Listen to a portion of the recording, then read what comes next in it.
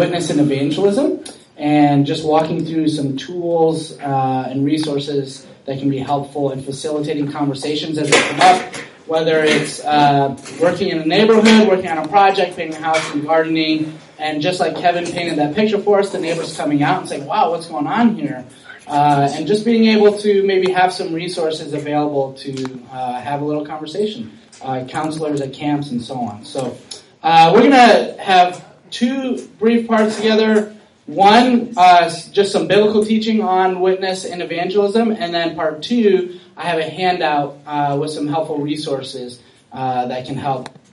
Different visual aids, different templates, different guides from different types of ministries that can just be helpful in facilitating these conversations. So first, I want to ask those who brought their Bible and those who now use their phone as their Bible. I'm going to need 5 people to grab a passage. So raise your hand if you have a Bible or a phone, okay? So 2 Corinthians 5. I'll give you the verse in a minute. We'll get there. Okay? Romans chapter 1. 1 Corinthians 15. Philippians 2. Oh, Patty, is that your hand? Okay. Titus 3. And we're going to circle back and read these together. Okay, so first question for you guys. What do you think of when you hear evangelism? What images come to mind? What does this conjure up for you when you hear evangelism? It can be good, it can be bad. Knocking on doors and outreach. Knocking on doors. Outreach. Outreach, going out to the park or somewhere. Going to the park. People talking about Jesus. People talking about Jesus. Emily, was your hand up? It was. I'm just going to say, like, abrasive pushiness. Abrasive pushiness. Wow. For sure. Yeah. Yes. Going out, preaching the word, no matter where you go, you're just going out there. No matter where you're at, no matter where you are, going out and preaching the word. That's right. For me, I grew up in non-denominational evangelicalism, and evangelism, it conjured up Ephesians 4 evangelists, apostles, prophets, evangelists, and evangelists coming through town and holding a rally. Bible tracts. Anyone know the Bible tracts? Passing out the Bible tracts. Yep. Street preachers, beach evangelism, so on. So yes, there are different paradigms. Yes, Peggy. And I was grateful because someone evangelized me. Yes. At high school friend. Yes. Absolutely. And God can use any number of these different tools. Absolutely. I remember when I was a teenager watching some training videos on how to do street preaching and how to go. Yeah, so absolutely. God can use all these resources. I'm especially excited about this Impact Week because this models our kind of missional ecclesiology that we talk so much about, that Mission Albino is all about, planting churches, where the church itself is the vehicle, the center of gravity of evangelism. So some different models out there, and this will probably be familiar to many of you who have run in different circles of Christianity. There could be a model of the church as a training center where, okay, the Christians come, they're trained, they're fed, and then they go out and they individually do the ministry or evangelism. Another model might be a church as theater, where, okay, we have this great band, or it can rely on the charisma of the pastor and being especially charming, where the church is the meeting itself is the chief medium of it. But instead, this model of the church itself as evangelists, listen to how Edmund Clowney describes this. He says, God in the midst of his worshiping people has the power to compel and convert. If we as the church really are God's temple, and he really does mediate his presence through his body, that an encounter with his church, being the church, is an encounter with God. And we're going to dive into some more of that in a moment, but it's that picture where this redeemed community, the life of this church, is itself a witness to the gospel. And that's exactly what we're living out and doing this Impact Week together, when we're serving one another, we're loving one another. Okay, so as far as communicating the gospel, Tim Keller, our PCA pastor in New York City, he describes the gospel as news. You guys have heard the expression, it's good news. It was historically, this language was used for a great historical event, like a battle being won or a new king ascending. It was something that actually affected the person hearing it. It had some type of shift take place. And so that was the language that the early church employed with respect to what God has done through Jesus Christ in the gospel. A couple things that we observe in the book of Acts. The believers would gospelize, is the language used, which is telling people the good news about what Jesus has done. Everyone does it. We see patterns of the believers doing this, and everyone does it differently. We can see lots of different ways that the gospel is communicated. The gospel can be presented in different ways in different settings. So this is where I'm going to call on you guys who read the Bible passages. So these are some different snippets from Scripture that in different types of ways encapsulate the different themes of the gospel. So 2 Corinthians chapter 5, Peggy, that was you, verses 19 to 21. Can you read that for us? That is, in Christ God was reconciling the world to himself, not counting their trespasses against them, and entrusting to us the message of reconciliation. Therefore, we are ambassadors for Christ, God making his appeal through us. We implore you on behalf of Christ, be reconciled to God.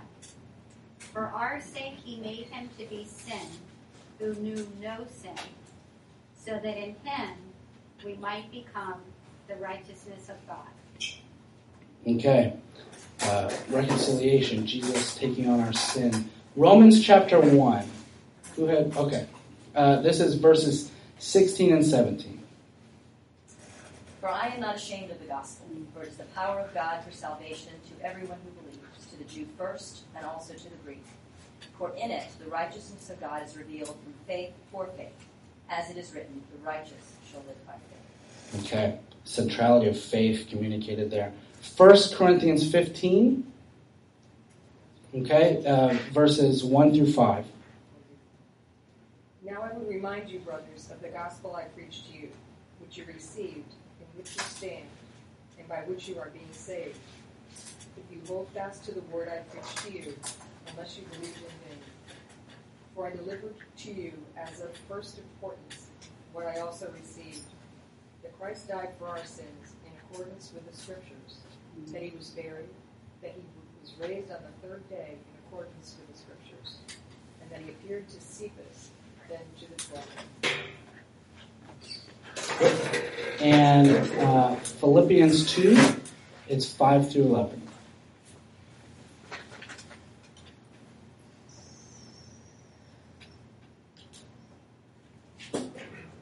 Have this mind among yourselves, which is yours in Christ Jesus, who though he was in the form of God, did not count equality with God a thing to be grasped, but emptied himself by taking the form of a servant, being born in the likeness of men, and being found in human form, he humbled himself by becoming obedient to the point of death, even death on a cross. Therefore, God has highly exalted him and bestowed on him the name that is above every name, so that at the name of Jesus every knee should bow, in heaven and on earth and under the earth, and every tongue confess that Jesus Christ is Lord, to the glory of God the Father. Great. And finally, Titus 3, verses 4 through 7. But when the goodness and loving kindness of our God our Savior appeared, he saved us, not because of works done by us in righteousness, but according to his own mercy, by the washing of regeneration and renewal of the Holy Spirit, whom he poured out on us richly through Jesus Christ our Savior, so that, being justified by his grace, we might become heirs according to the hope of eternal life.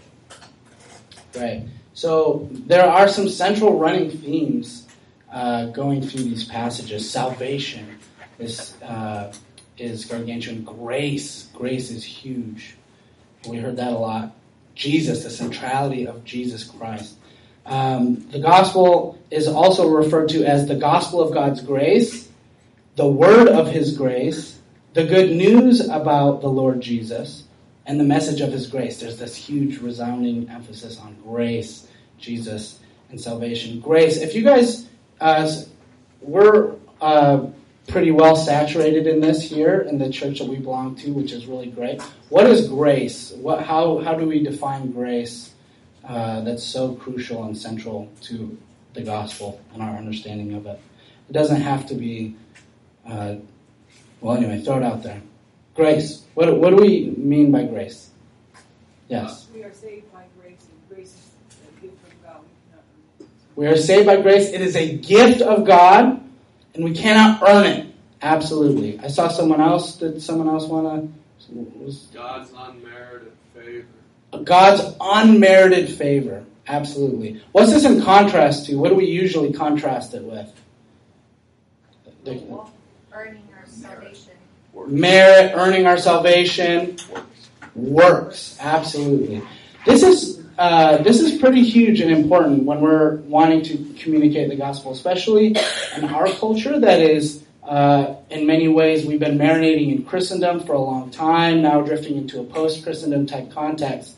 Lots of people, grandma used to go to church, or maybe I used to go to church when I was a kid, or things like this. There can be the categories there available, and I'll give a brief example. A few years ago, I was at summer camp with a student, and we were having a conversation, and we were talking about the gospel.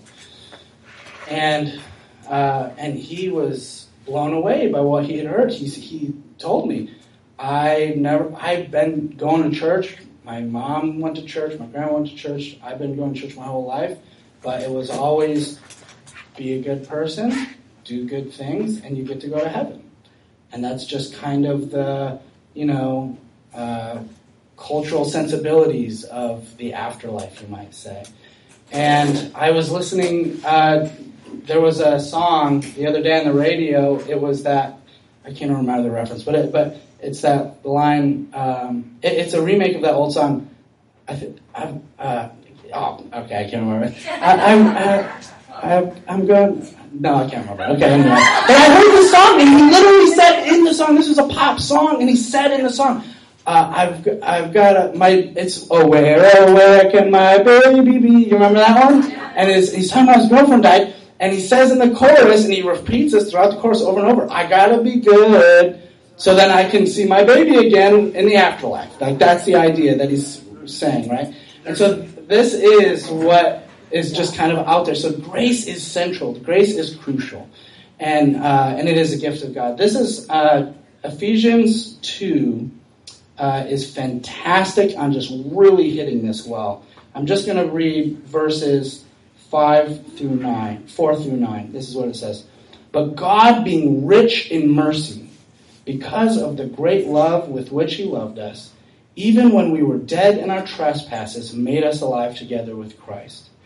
By grace you have been saved, and raised us up with him and seated us with him in the heavenly places in Jesus Christ.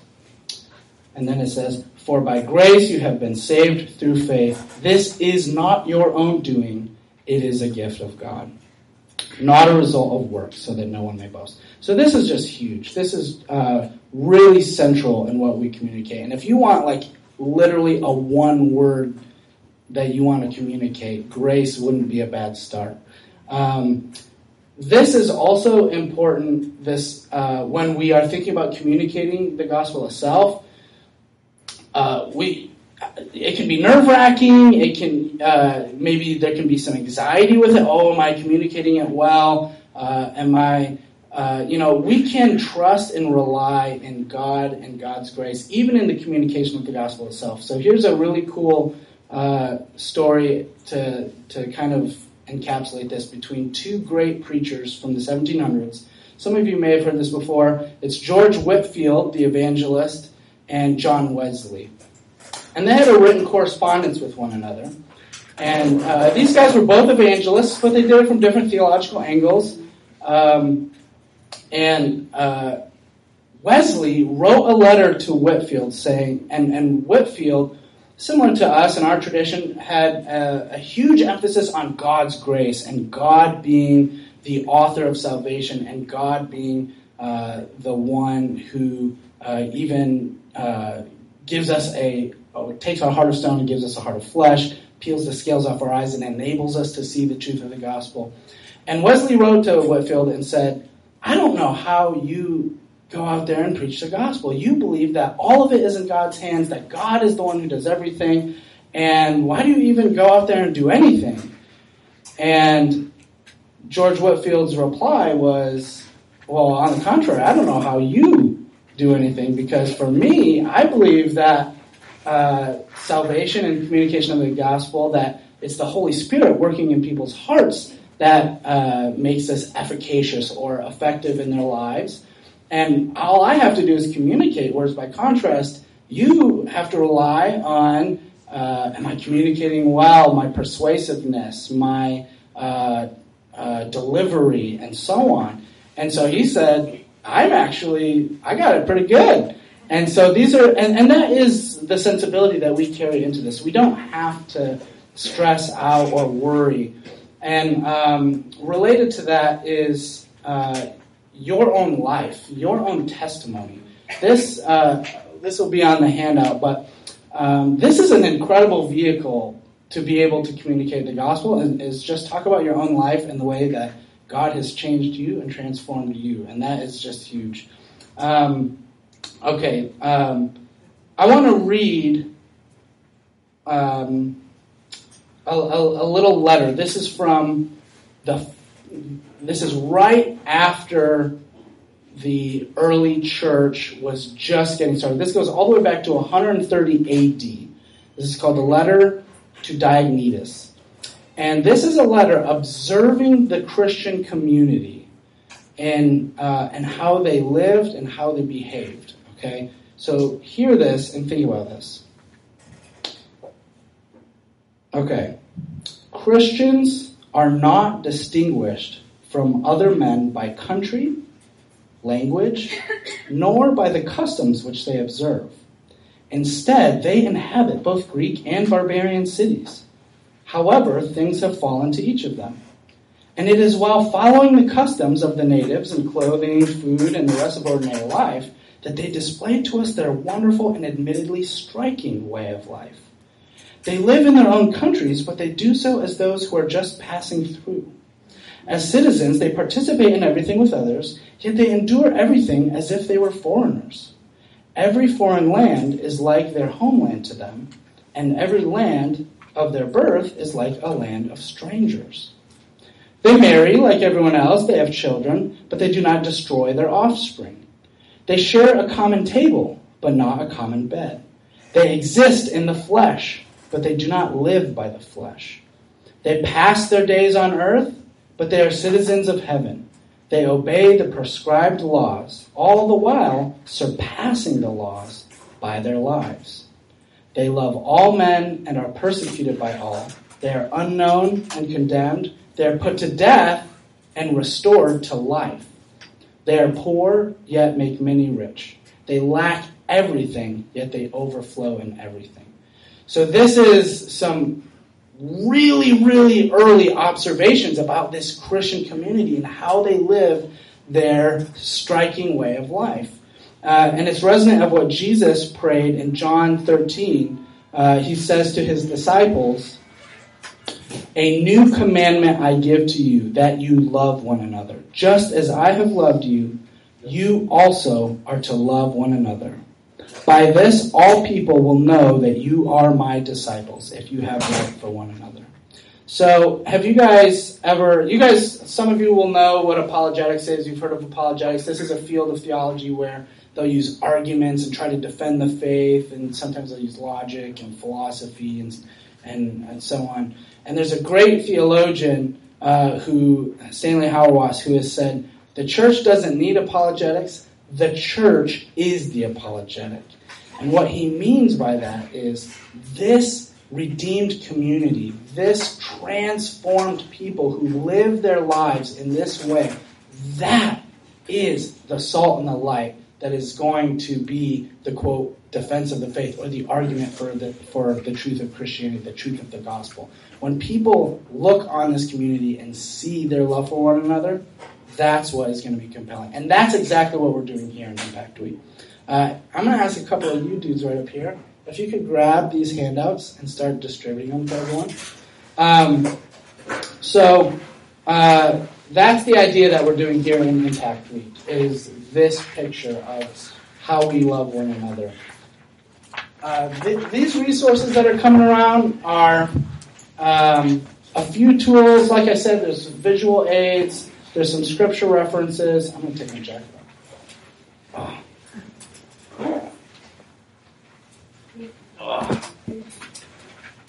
So as those are coming around, you can see at the top this illustration with these 4 blocks. This is a classic Reformed schematic of encapsulating the gospel: creation, fall, redemption, restoration. Different language can be used there. Consummation. This is kind of, I emphasize this a lot with our youth and Sunday school and stuff, is really trying to cement these categories in their head. These can be incredibly helpful, not only for communicating the gospel itself, but even for filtering things through this as a grid to be able to look at things. But we don't need to get into that. But anyway, so creation. Sometimes when we're communicating the gospel, we skip that first block. And we start in the second one. This is where frequently we intuitively go. If you look at a lot of parachurch ministry resources, pamphlets, Bible tracts, a lot of this type of stuff starts in that second block. The first block's really good. It's really helpful. And that is very simple and straightforward, that God created us, and God created us good. And all of his creation he pronounces good. And this becomes really important. And humanity is created good. And it's not until the second brick where then we see the fall. And this is the entrance of sin. And where humanity, Adam and Eve in the garden, rejects God's will for their lives. We turn our backs on God. The human race is born into sin, into Adam's sin. We have inherited sin. The psalmist describes that we are sinners even from birth. This is an interesting one in our culture. We live in a culture very post-Enlightenment, humanistic. People are generally good. That was not the general belief before the Enlightenment for the past 1,500 years and beyond before that. So this one can make some people wince when you're having a conversation. On the other hand, this can also be one that people can concede willingly to say, look, have you made mistakes? Are there things that we've done in our lives that we're not proud of, and so on? And so sometimes, on the other hand, people can concede. So that's an interesting one. But an illustration I've used in the past is with toddlers. You don't have to teach them how to be bad. They'll do their own thing on their own accord, but frequently we have to guide and rear them in the other direction and to be good. So, and then the third category, the third block there is redemption, and this is salvation. This is God's plan of redemption that ultimately culminates in Christ and what He's done for us on the cross, where Jesus lived the perfect life that we couldn't live in our sin, in our bondage and enslavement, that He did do that, but nevertheless took the punishment and the payment of our sins on His own shoulders on our behalf, what Luther calls the great exchange. And then finally, restoration, that final one. This is also helpful for us to think about well. Christianity frequently has a picture of heaven as this kind of ethereal, spiritual, blobby place, or little angels on clouds and stuff. The biblical picture for the afterlife and for eternity is the new heavens and the new earth and resurrection, which means bodies.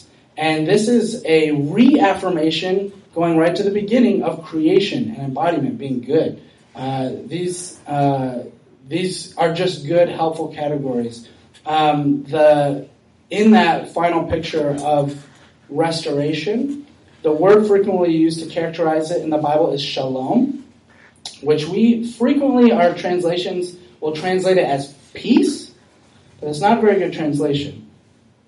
Peace usually means an absence of conflict, and so it's characterized not by a substantive presence of something, but it's almost like light and darkness. If there's no light in a room, you have darkness, but darkness doesn't have its own substantive, it's characterized by an absence of light. And that's kind of like peace. Instead, shalom, this biblical language, this biblical picture, was not an absence of conflict, but it's a very significant presence of reconciliation, restoration, wholeness, completeness.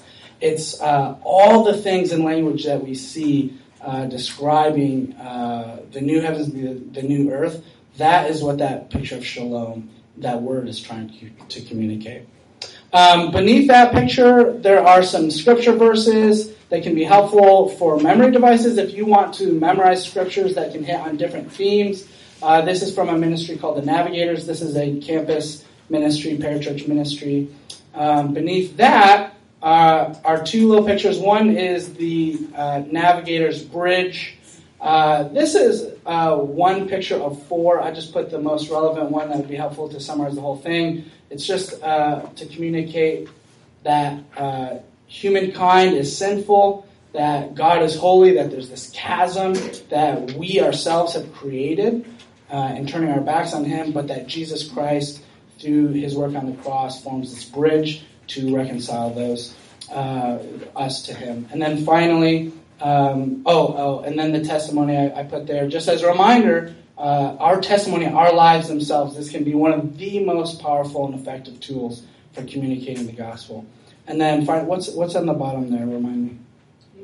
Oh, Young Life. This is what I do. Okay, so Young Life, as you guys know, we have a partnership with Young Life. This one's handy, simple as ABC. Admit. This is just a clean-cut, super easy way if you're communicating the gospel and it gets right down to brass tacks type of thing. ABC, admit. We admit that, we have made mistakes. Yeah, we aren't perfect, and we haven't always followed God's will for our lives, and we have done what we see fit with our own lives and pursued our own path.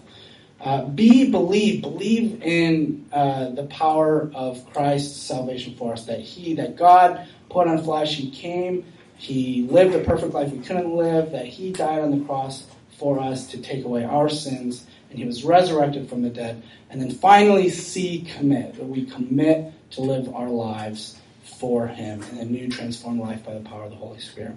So just some helpful tools. The reverse side, this was a resource that Kevin blasted over to me, so I just put it on there for you guys. Different ways to facilitate evangelism. Not all of it, or even most of it, is applicable for this week, but it's just a resource to have. Okay, we will wrap up there. And any conversation together? Questions, thoughts, examples that you have with evangelism, or folks that your own stories of friends evangelizing to you, or whatever. Anyone want to chime in or anything? Yes, Bill. With the idea of the personal testimony. Yes. Can you talk a little more about what is the difference between that, the personal testimony where it's focused on Christ's work and not like, look how good, pointing to how well I'm doing, and look at me so that you can too be like me. Yes. Like what is? That's great. That's fantastic. This is super interesting. So it's good to be realistic. Don't what you don't want to do is tell someone how your life is going to be transformed and just incredible and sunshine, flowers, and roses when you accept Jesus as your Savior. Obviously you want to be realistic and pragmatic. In your own story, in your own testimony, what came to my mind was St. Augustine and a conversation that the patristics had about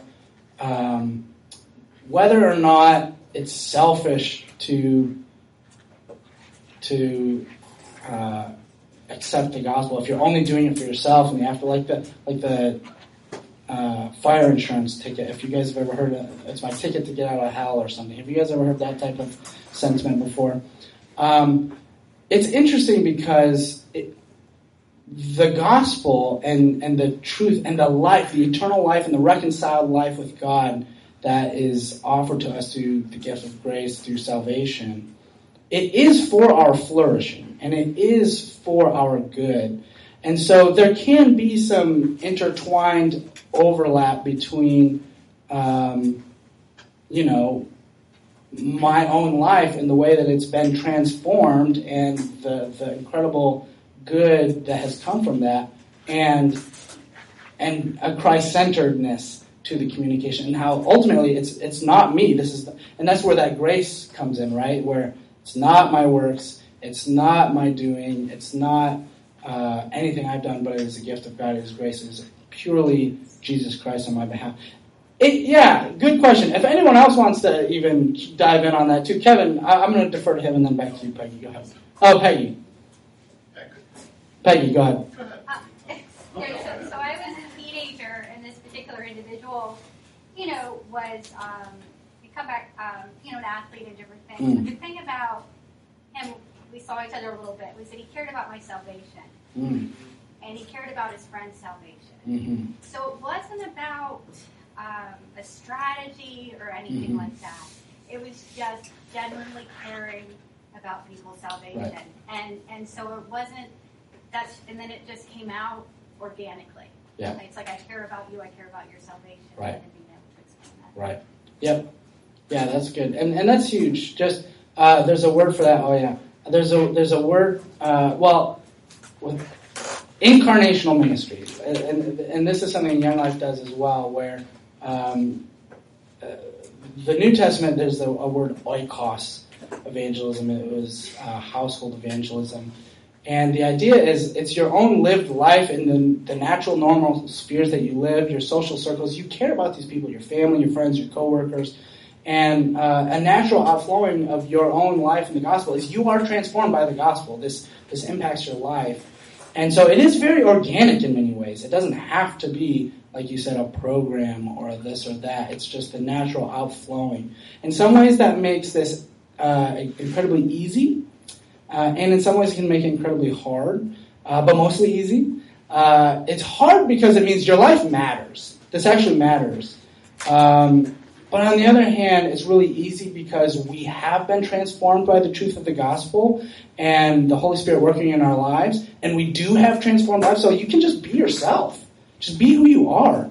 And the organic flow of your life and loving your neighbors will result in the truth of the gospel being communicated. Yeah, I think that's great, and actually very much in line with what you were going to say there. That a lot of but I don't think it's an either or. Learn all these tools. You're right. Be relational. That's right. And in fact, it's in the midst of relationships that these tools come in really handy. Right. And they're often put, as you find in conversation, where people are struggling. So if they're really struggling with guilt or something like that, then a bridge or something that would talk about sin and the cross would help relieve that. I mean, for me, I remember I had I was converted off the green track from Campus Crusade, and that started. Anybody know what that one starts at? Would you like to know God personally? And this idea of a personal God was really radical to me. And then I understood salvation in terms of sin and reconciliation. And I didn't realize my sin wasn't just bad things, but actually broke away from it. They have a yellow track that starts, would you like to know God? All right, let's say that. God loves you and has a wonderful plan for your life. But guess what kind of person on a college campus that would appeal to? Like somebody who's kind of lost and doesn't know what the plan for their life is. And so, oh wow, there's actually meaning in the universe. And so I just think the more you know how to articulate the ins and outs of it, the more you can engage with somebody. So you provide like really wonderful resources, great help. But like read that, and the same thing with testimonies. You hear somebody talking about their life. Oh wow, that's really similar to something in my life and how Christ led me through this or taught me about that. Yeah, so, that's perfect. Yeah. Organically interweave these into exactly that relational, organic life. Yes. Right, like I say, you're weaving stuff in. So you read those verses from that Navigators, and you meditate on it, and the Holy Spirit will make it kind of original, and it'll be real when it's communicated. And not to assume that everybody's heard about Jesus. So talk about. I mean, everybody knows about Christ. Everybody knows. We're working this car wash last year at the Bridges of Hope on Gulf Street. So the Lord inspired me to say to this guy, he's an African-American man, he was maybe around 30 years of age. And I said to him, I'm going to say this one. I'm going to ask you this one question. I'm not even going to wait for an answer. I'm going to tell you the question, and I'm just going to walk away from it. You find out the answer yourself. I said, why do people believe in Jesus? And then I turned around and I walked away from him. He said, no. It sounds like a passage straight out of Acts. You've never been with Charlie, do you? Want to do this.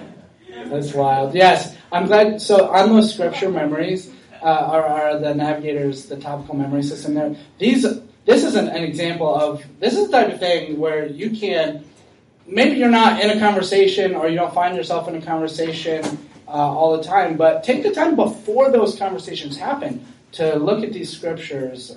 You maybe even dedicate some time to really memorizing these scriptures and really getting this into your bones so that when the occasion warrants, and it does come up, and they're categorized there topically, that's why it's called the topical memory system. So then when it does come up, you are able to communicate with Scripture well, as needed. But yeah, absolutely. Any other folks? I think we're wrapping up here, about to do breakout groups. All righty. You are? All right.